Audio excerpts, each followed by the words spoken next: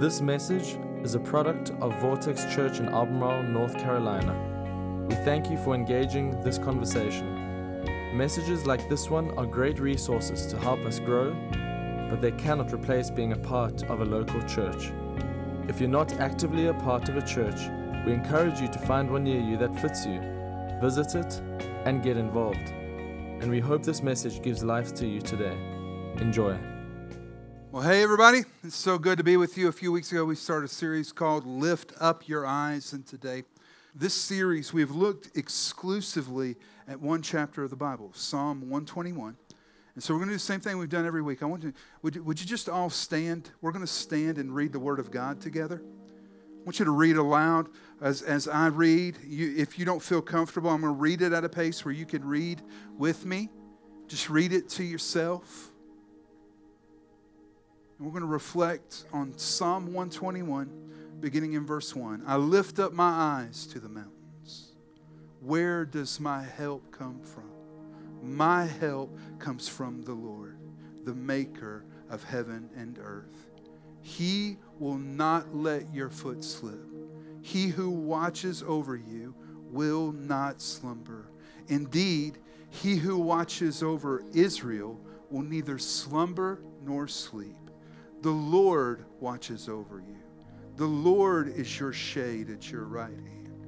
The sun will not harm you by day, nor the moon by night. The Lord will keep you from all harm. He will watch over your life.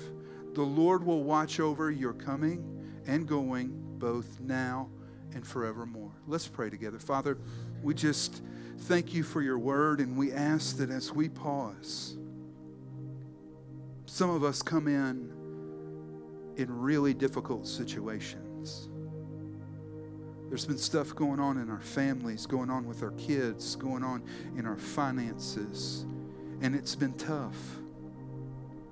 God, help us to leave all that stress and worry at the door, and right now in this moment to give you the full attention of our hearts. God, as we do that, allow this moment to be a moment where you speak to us, where you encourage us, you convict us, you challenge us, and ultimately you change us even more into the image of your Son, Jesus. It's in his name we pray. Amen, amen. You may be seated. Have you ever gotten lost? I remember as a kid shopping with my mom and being in the middle of a big department store, and there's a round turnstile of clothes hiding in the middle of it, thinking I was going to scare my mom. And my mom didn't notice that I was gone. She wanders away, and I pop out. I have no idea where I am, and no idea where my mom was. Scared, lost. You ever gotten lost driving a car? We don't do that much anymore, do we? That GPS in the car now. Just plug in where you're going. It's an amazing invention. But for those of you who are under 25, there was a time when you were going somewhere that you literally had to be able to read a piece of paper, and this is what it had on it, no joke, a picture of the earth. And it showed, here's this town, and it showed you where the roads were. It's called a map. You had to follow that map to figure out where you were going. My very first job in ministry, I was a 19-year-old that got hired at really an amazing church in South Carolina to be their student ministry intern. I'd had 1 year of college under my belt. And in my 19 year, I'd never done a lot of this stuff. I'd never preached, I'd never led worship, and there was a lot of firsts for me that summer. They gave me a special first. They looked at me and said, Kevin, I think it would be a great idea for you to take our junior high kids to camp. Okay, what's that mean? Well, we're going to give you about 12 kids and a 15-passenger van. Nobody else is going with you, but you got to find your way to the upstate of South Carolina and get them to camp and get them home safe. So I was going to say this for a 19-year-old who had never driven a 15-passenger van ever. It was a daunting task. We didn't have a GPS. I'm kind of in this generation that's wedged between our present technological age and an ancient history where we didn't even have cell phones. Can you believe it? And all they handed me as a 19-year-old intern with 12 kids in this rickety old 15-passenger van was a set of MapQuest directions. Y'all remember how bad MapQuest directions were? Get on this road, go 17.4 miles. You're like watching that odometer. Like, you just don't want to miss the turn. I was on my way, literally blew a tire out on the interstate. I'd never changed a tire in my life. But I got the kids there. There were moments, though, that I felt lost. Maybe you felt that way in your life before. See, the thing about movement without a guide ends up lost. Might have been you as a kid. It might even be where you are today. And there's a principle in there. I want you to see this. If you're taking notes, it's number one. Life is defined by movement. Life is defined by movement. Growing, going, adapting, changing. Life is defined by movement. What do you call something, biologically speaking, that is not going, growing, adapting, or changing? You call it dead. That's what you call it. Something that's supposed to be alive that is not going, moving, growing, adapting, or changing is dead. Because life naturally creates movement. You've experienced this throughout your life. When you came out of the womb, those little legs and those little arms were just flailing around the whole time. You couldn't even control them. You were moving. This is why as parents we have to swallow our kids so they don't disturb themselves. Then you were crawling, standing, and we have a little one. He's 5, about to turn 6. He doesn't even walk in. He just runs everywhere, you know? You know, we can talk because we have the capacity to move air. And it moves through vocal cords and creates and crafts sounds that we interpret when that movement hits our eardrum. We interpret it as a word or a sentence or a phrase. Life creates movement. So think about that for yourself. Where has life taken you so far? Because if you still have breath in your lungs, you're not done. Where has it taken you so far? Maybe it's been to some good places. Maybe it was a high school graduation and you remember that day when all that work, you finally walked across the stage and got that diploma. Maybe you were like me and you were just, I'm so thankful that I could get this with my 2.0 GPA. You know what I'm saying? It's amazing. Graduating from college. Grew up a lot between that and then I graduated from college with a 3.94. Way different than my high school experience. Maybe it's marriage and you remember your wedding day. You remember the promises that were made. It was kids. For some of us, when we remember the movement of our lives, we can go back and remember the birth of our kids. We can remember being there. Maybe it's a career for you. You remember the first time you got that job, and then when you got the promotion and you got to go to that new organization. It's been some good places. But for every person in here, there's also been some broken places. Maybe your life took you to a place called addiction, where you never thought that that thing would control your life, but it did. Before long, a substance was calling the shots. Maybe for you, life took you to a place where that family, you remember when the promises were made, but that family was broken and shattered. All the things that you'd hoped for, All the things that you dreamed it could be were ripped out of your hands. Maybe for you it was that job that you loved that you lost. Maybe that was because the company downsized, or maybe even you made a mistake. For some of us, the negative places that the movement of our life has taken us is just in here. It's been seasons of depression, not caused by anything other than a sickness that we're walking through and learning how to cope with and treat. I want to say this because in a room this size, I need y'all to hear me. There's not a sin in being sick. Okay? We get to this time of the year, every person in here knows my nose starts running, I'm going to take me a Claritin. Okay? Why? We don't have any stigma around taking a Claritin. Why? Because my body is reacting to the environment. I'm not well. I need to take that. That'll help me be well. There is nothing wrong with knowing that mentally, where you are with your mental health, you need to seek care and follow the advice of a doctor. It's not a sin to be sick. It's a sin to do nothing about it. Okay? And if that's where you are, please hear me. Get help. But for some of us, that's the brokenness that we've walked through. It's been in here. I feel so deeply right now that somebody needs to hear what I'm about to say. Number 2, where you've been doesn't have to define where you're going. Some of us have been in some broken places. There's been some stuff that happened to us that we didn't deserve. We didn't ask for it. We've suffered some abuse. We've suffered neglect. We've been through real traumatic things. I need you to hear that.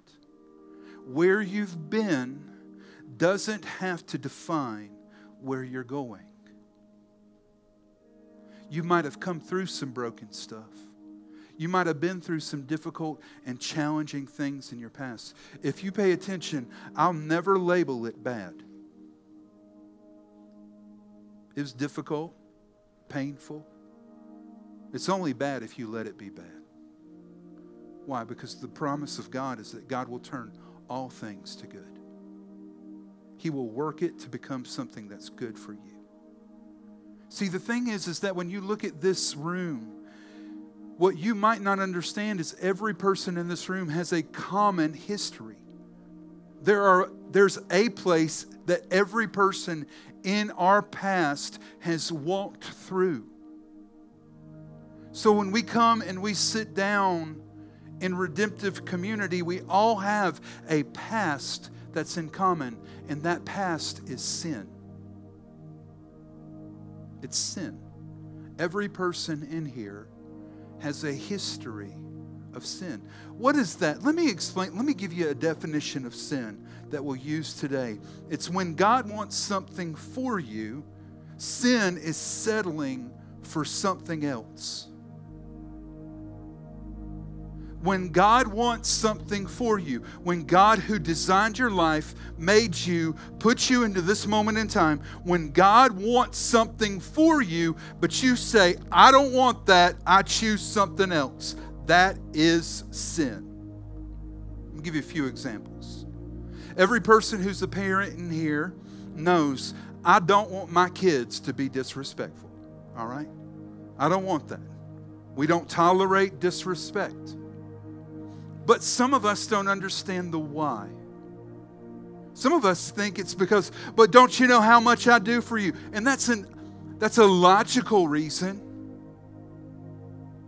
to respect and honor your efforts. But do you know that God has a desire for your kids and how they relate to you? It's communicated in the 10 Commandments. Honor your father and mother. Respect is given, or respect is earned, honor is given. Okay? Which means God never says honor them because they're good. How many of y'all are thankful that our kids don't have to honor us just because we're good? All right? even in our brokenness, even in our weakness. So we don't want to put up with disrespect, not because it's a bad idea, but because it's sin. God's desire is that they honor. It's sinful to be disrespectful. Think about marriage. This culture is going to coach you on marriage. And what it's going to coach you, it's going to say, if you want a good marriage, you have your money, your time, your identity, and your way. And somehow your spouse has the same things, and y'all figure out how to make it work together.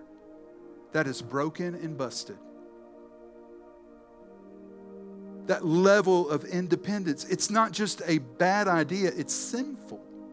Ephesians 5 says that our lives, the two lives, should become one. My identity, my time, my money, all of it melds into one. Now it's no longer me, it's us. So independence within a marriage is not just a bad idea, it's sinful. Think about money. The world is going to teach you when it comes to money that the money that you have in your life is for you to accomplish your goals, your dreams, your desires. You want to know what that is? It's selfishness. That means the resources that I have at my disposal are there for my good. You want to know what the Bible teaches? That the resources that I have in my hands were given to me by God for God's purposes. So selfishness when it comes to money or resources is not just a bad idea, it's sinful. Whenever there's something in our life that God has overtly said, I want you to do that and be that way, and we say, no, I'm going to do it my own way, what we're doing is we're choosing sin. And God does not want you to stay trapped in sin. He literally paid the price for your freedom. And the Bible would teach us in the book of Galatians that the whole reason Jesus came to die was to bring freedom to you. See, your past might be littered with sin, but with Jesus, the future will be different. Now notice, I didn't say might be, could be. I said it will be different. You might have a past where there's so much movement in your life that went through places of sin. Please hear me out. When you've surrendered your life to Jesus, the future will be different. Galatians 6, I love this passage. Out of the Message paraphrase from Eugene Peterson. What a person plants, he will harvest. Can I just full stop there for a second? This is one of the reasons as parents that we want to teach our kids to honor authority. Because I do not want them planting seeds of dishonor. I believe that our kids, if we're raising them right, they are called to grow up and become leaders. And you want to know what I want for my kids? For my kids to lead people who honor them well. You want to know how you get there? You plant seeds of honor. What a person plants, he will harvest. Look at what it says after this. The person who plants selfishness, ignoring the needs of others, ignoring God, harvests a crop of weeds. All he'll have to show for his life is weeds. What's he saying? Listen, you've been disobedient. You've rejected God. You said, no, God. It's been sin. And you've planted sin, and you've planted sin, and you've planted sin, and all you're going to grow is weeds. That's it. But the one who plants in response to God, in other words, God says it, I do it. Letting God's Spirit do the growth work in him, harvests a crop of real life.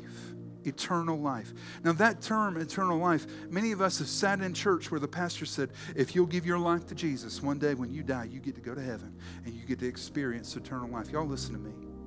That's such a bad presentation of this. Heaven is real, but eternal life doesn't start when you die. eternal life starts right now. And it is so real that when I die, all that changes is my address. I'm with Jesus now. I'll be with Jesus then. God provides for me now. God will provide for me then. I have meaning and community and purpose, but I'll have the same things then. The only thing that changes when I've stepped into eternal life and I die is my address. It's where I'm going. I want you to think about that question for yourself today. Where are you going? Where's the movement of your life headed? The trajectory of your life. If you envision the decisions you've been making, the way you've been living, if you walk it forward and walk it out, where are you going? Think about it for yourself. Is life gaining momentum? You're like, man, I've been working on this for a long time. I finally feel like things are coming together. God gave me a vision and I see it happening and coming to fruition. Or do you feel like you've been in a season of coasting where you haven't been putting in a lot of work? I was just so tired. I needed a break. But you feel, as you coast, the loss of momentum, the loss of that wind behind your sails. Maybe you're here today, and when you think about where am I going, it's not good. It's not good. You know that in your life, things are not headed in a good direction. Now, you listen to me. Your direction will be determined by what you're following. The movement in your life is going to be inhibited and guided by the person or the idea that you are following. And we are all following somebody or something.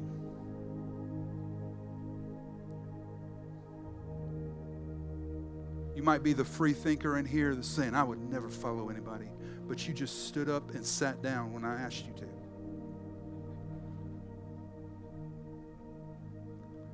For some of us,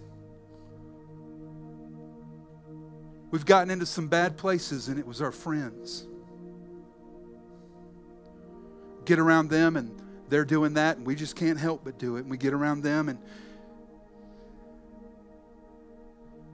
we look at it and we look back and we go, I would never have went to that place if it hadn't have been for those people. And sometimes the best stories of our life start with, I had these friends, but sometimes the worst stories of our life start with, I had these friends. And you've got friends who are giving you advice on marriage and how to navigate relationships and how to do money. And the truth is that their marriage is busted, their relationships aren't healthy, and they aren't winning with money. And yet, here we are taking their advice. For some of you, you got into difficult situations in your life because you didn't know how to navigate the tension of honoring your parents, and somehow you know you don't want their kind of marriage, but you keep taking their advice. Please listen to this. We can honor everyone and be selective in whom we take advice from. There are people in your life, you don't want their marriage, don't take marriage advice from them. I don't want their friendships, I'm not taking friendship advice from you. You are broke and busted and in debt, I don't need financial advice from you. It doesn't mean we have to be disrespectful. I can look at you, I can listen, I can nod my head, but it doesn't mean that I have to go out and listen to you. See, the question of where you're going is deeply connected to who you're following. When you think about the course of your life, where you're going in the future is deeply connected to who you're following. It's so apparent when we look at the life of Jesus. How did he call out his followers? Matthew chapter 4, look at this. Jesus called out to them, "Come, follow me." And they left their nets. They were fishermen. They left behind their identity. They left behind their livelihood. They left behind what they'd been pursuing and said, "I've got a new call on my life. I'm going to go follow Jesus." Where you're going in life is deeply connected to who you're following. So I want to go back and look at the last two verses of this psalm. I'm going to give you some commentary as we go through it, and then I'll make a few observations. Verse 7, Psalm 121, verse 7, "The Lord will keep you from all harm. He will watch over your life." That phrase "keep" appears throughout this psalm, over and over and over again. I think it's 7 times that the original word in the text is used throughout that psalm.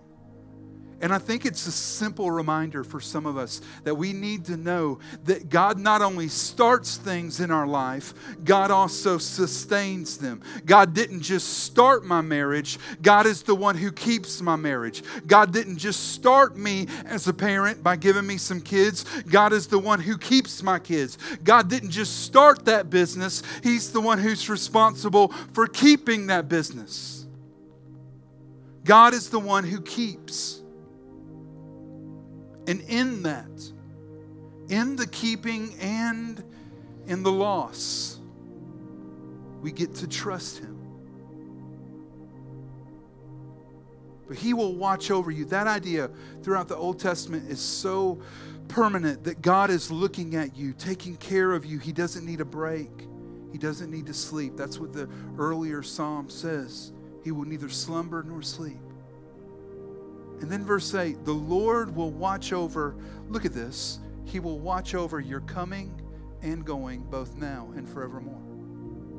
Do you notice that this psalm assumes that there will be movement to your life? That your life is going to look like coming and going. I'm moving in and I'm moving out. There's going to be movement, direction, call. God's going to bring me to a place, but God's not going to bring me there to leave me. God's going to bring me to a place to then bring me to a place to bring me to. And when I'm coming or when I'm going, God is looking over me and watching. He's protecting, not just now, not just in this season, but forevermore. Let me make a few observations as we wrap this up. Number one, I want you to see this. God does not need your help. God does not need your help. There are sometimes we belittle the person of God because of the way we think about Him. We think about, well, God, you can only do that if I pray the right prayer or if I'm there. And sometimes even in our past, we say, well, that happened because I didn't do that and I wasn't the right. No, listen to me. God does not need your help. Do you notice what the text said? It did not say, the Lord plus you will keep you from all harm. It didn't say the Lord plus your right prayers, the Lord plus your attention and your control, the Lord plus, and this is a thing, the Lord plus your burning of incense and carrying of crystals. It didn't say any of that. It just said the Lord will keep you from harm. The Lord will. God doesn't need your help. He doesn't need your help to keep your life together if you're living in obedience to Him. You don't have to tell Him what He's supposed to do. The Lord doesn't need your help keeping your kids on the right path. He needs you to be obedient with your kids, but He doesn't need your help. The Lord doesn't need your help keeping your husband in line. The Lord needs you to be obedient. The Lord needs you to be responsive to Him, but the Lord doesn't need your help. The Lord doesn't need your help telling Him what your neighbors ought to do or what your friends ought to do or what this country ought to do. The Lord doesn't need your help. Listen to this. God's got this.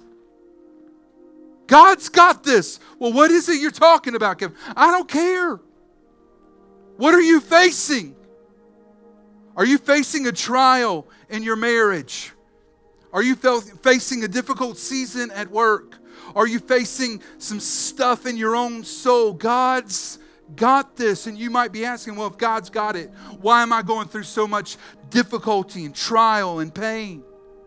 I keep doing everything. I'm just trying to figure out a way to get out of this. Can I help you with how to get out of a difficult season? You want to see this? This is super helpful. You go through a difficult, trying season, what's happening? Hebrews 12 shows us this. The Lord disciplines those He loves. The Lord disciplines those He loves. You know, Hebrews 12 says that no discipline is pleasant. Instead, it's painful. But that pain produces a harvest of righteousness and peace. What happens? God disciplines us.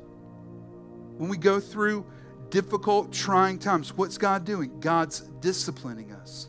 There's a moment in 1 Samuel where King Saul was supposed to wait. They'd won a big battle, and King Saul was supposed to wait on the prophet Samuel to come to him. And instead of waiting, he gets all, not very patient. Anybody in here not patient? Anybody, like one person up here in the very front that's honest. The rest of y'all aren't patient, okay? I'm just going to tell you that. Most of us are not patient.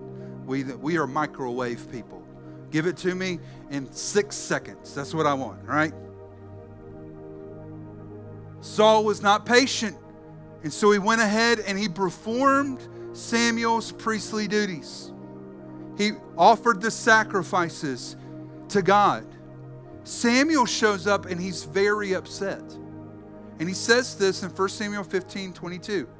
He says, what is more pleasing to the Lord? Your burnt offerings and sacrifices, or your obedience to His voice?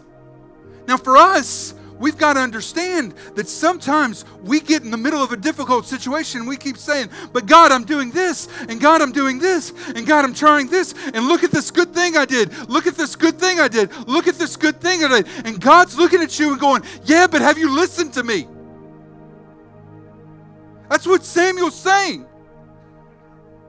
That's what he's saying here. I mean, what is more pleasing to God? Your sacrifices that you weren't supposed to do? Or are you actually listening and obeying? And he answers this question in the next verse. Obedience is better than sacrifice. Why do we go through difficult seasons? It's discipline. Why? Because God wants us to be obedient. God will discipline you to get you into obedience. If you're in a prolonged season that's difficult, what you need to do is get on your face before God and say, God, what am I not learning? What is the lesson that apparently I'm struggling to learn from you? Because God, I want to learn it. I don't want to waste this pain.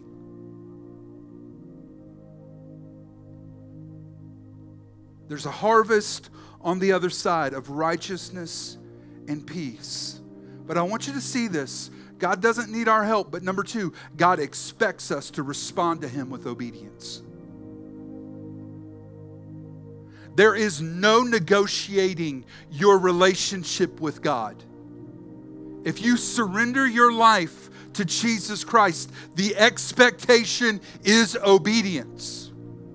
Nobody in here has the authority to cut their own deal, as if you have the power to save yourself. God expects obedience. And some of us are like, you know what, God, I'll do that later. Listen, delayed obedience is disobedience. But God, look, I did half of it. I did some of it. Partial obedience is disobedience. God expects us to respond to Him with obedience. Whatever you're responding to is what's moving you. This is why understanding the movement of our life matters.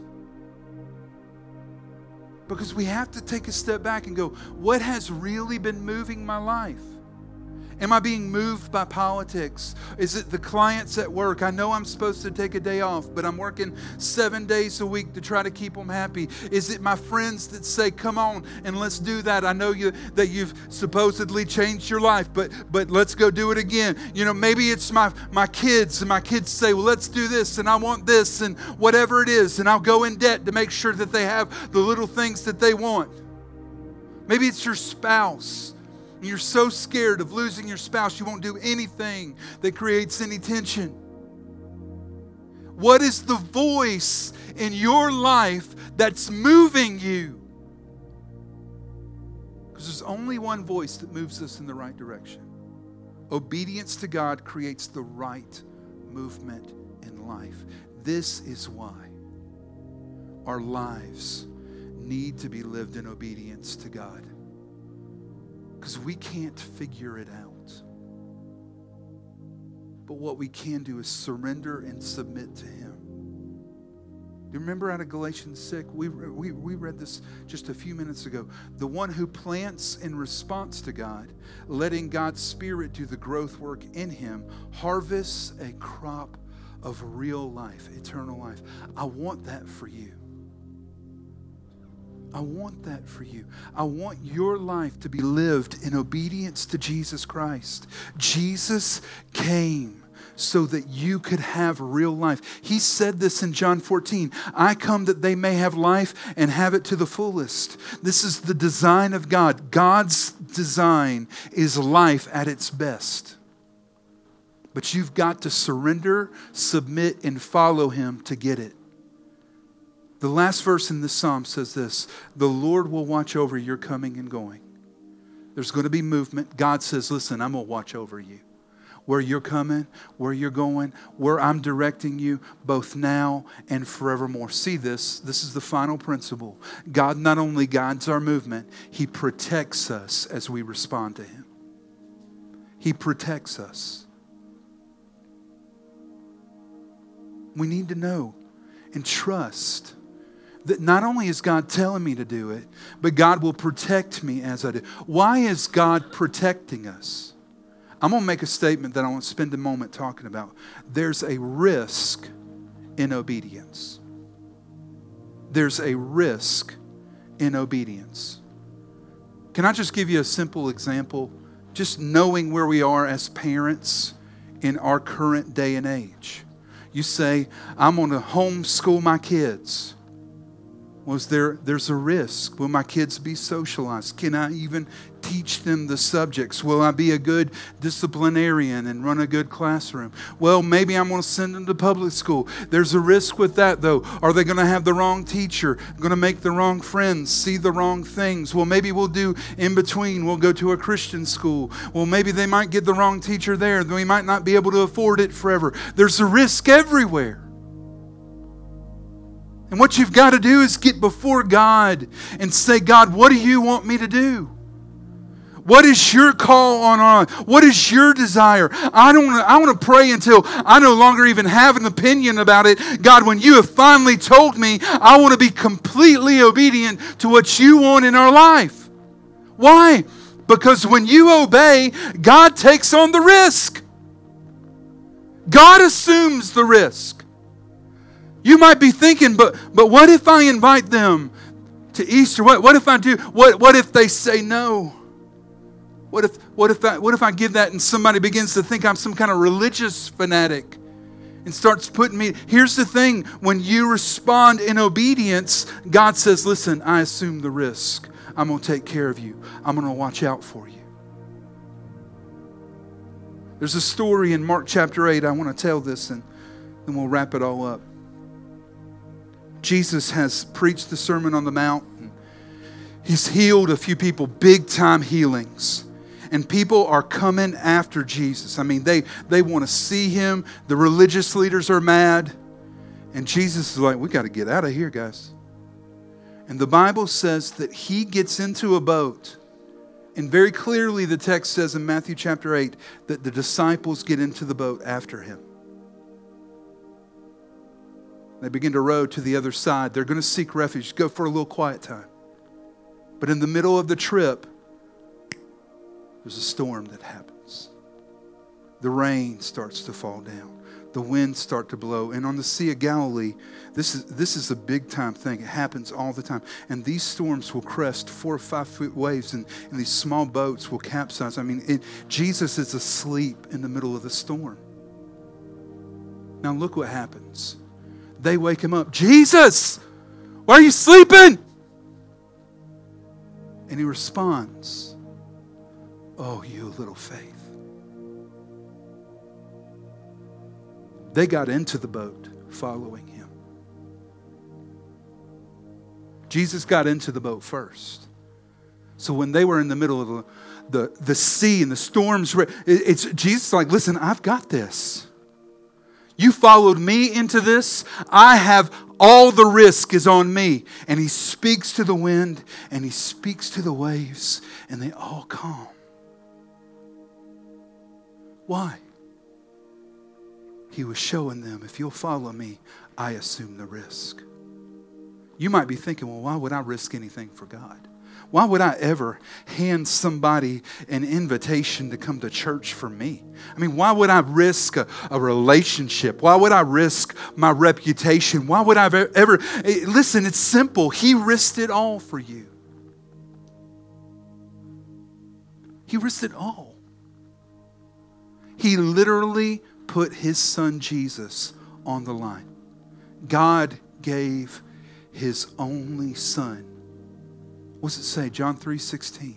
God loved the people of this world so much that he gave his only son.